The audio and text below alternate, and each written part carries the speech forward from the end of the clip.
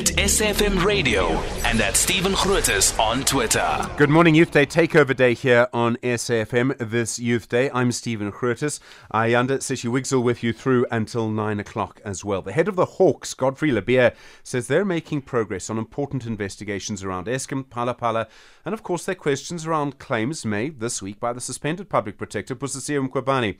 She says she has audio evidence showing that the now deceased ANC MP, Tina Patterson, was trying to extort money from her in exchange for stopping the inquiry into her conduct. General Godfrey Lebeya is the national head of the Directorate for Priority Crime Investigations, or the Hawks. He's on the line for you now. General Lebeya, good morning and thank you for taking the time on this public holiday Friday. Good morning to your listeners. Firstly, the investigations into Eskom, and we've seen all of the reports, the claims that corruption is causing load shedding, the investigation report compiled by George Fivers for Directorate. What is the status of your investigation to what's happening at Eskom? We have got several investigations that we are conducting relating to criminality at Eskom. We have finally also received the report that was being talked about, and we are also studying that to see what is being alleged in comparison with the investigation that we have already been conducting. There are several matters that we have already taken to court relating to Eskom. As an example, when I was briefing the media yesterday, I indicated in case number 7 of my briefing, just to show as an example, an individual who is convicted of 103 counts of various offenses where the person was sentenced to 24 years imprisonment. So this is just but an example. You know, the matter relating to Mr. Chagudi, who is standing trial. We are, of course, awaiting the extradition of some of those who escaped, who are protesting from another country. So the investigation of Eskom has been receiving attention, mostly in the 2 provinces of Mpumalanga and Limpopo. We are working hard on this. The report that was compiled by Fivers and Associates, this is the report that was paid for by Business Leadership South Africa. Do you believe it is credible? Does it have useful information that could be treated as evidence in it for you? It is not evidence. We have received that information. We treat it as information. It's not something that you can go and table before court and say that this is evidence. I think it was not designed for that purpose, even from those who shall have compiled the document. We don't want to rule on the credibility of the content of what is contained in the document, but we will be conducting our own assessment to test what is contained therein. So that is, I think, that is where I can end now. Okay, I can see I'm not going to get much more from you, but I understand that. The claims made by Busisiwe Mkhwebane, the suspended public protector, and I think there's already a sort of huge debate, I'm being polite, General, a huge argument in our society about whether her evidence shows what she claims it shows, whether the evidence there is credible. How are you conducting an investigation there?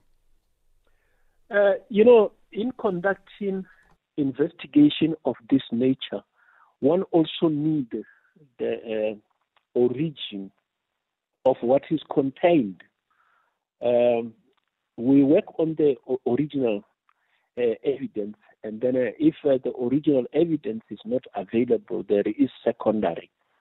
So we are working on that, and then there are several aspects that the investigation team is doing, and some of them include approaching the court to get certain authority, which I will not reveal what type of authority we are trying to get, so that we go and get certain type of evidence. So again, the credibility is normally tested when we go to court. For us, is to gather whatever is being alleged so that no stone is left unturned. That when we submit our case before the National Prosecuting Authority, we should be satisfied that all what needs to be gathered has indeed been gathered. So at this stage, you can't say whether you believe her evidence or not?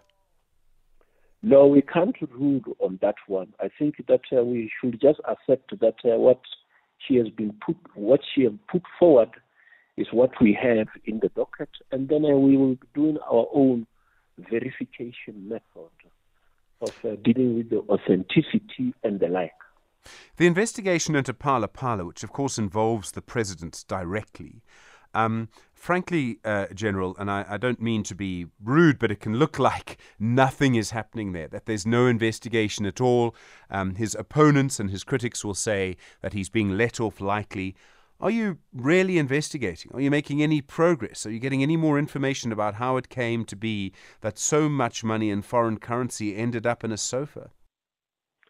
Yeah, I'm very much satisfied with the way in which the investigation has been conducted. Although nothing has been put in the public space, I must commend the team that has been conducting investigation. They are well experienced. So far, as I've indicated, we have obtained at least 128 statements.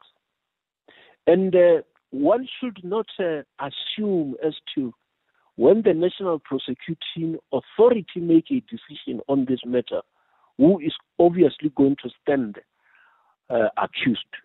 So we have to be leaving that to the National Prosecuting Authority. Ours is to gather all the necessary evidence as to precisely what transpired, who played what role, and what role constitutes criminality.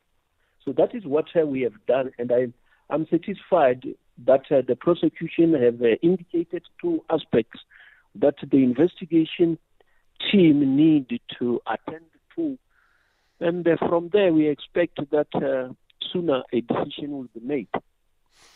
When you say sooner, any idea of when that will be?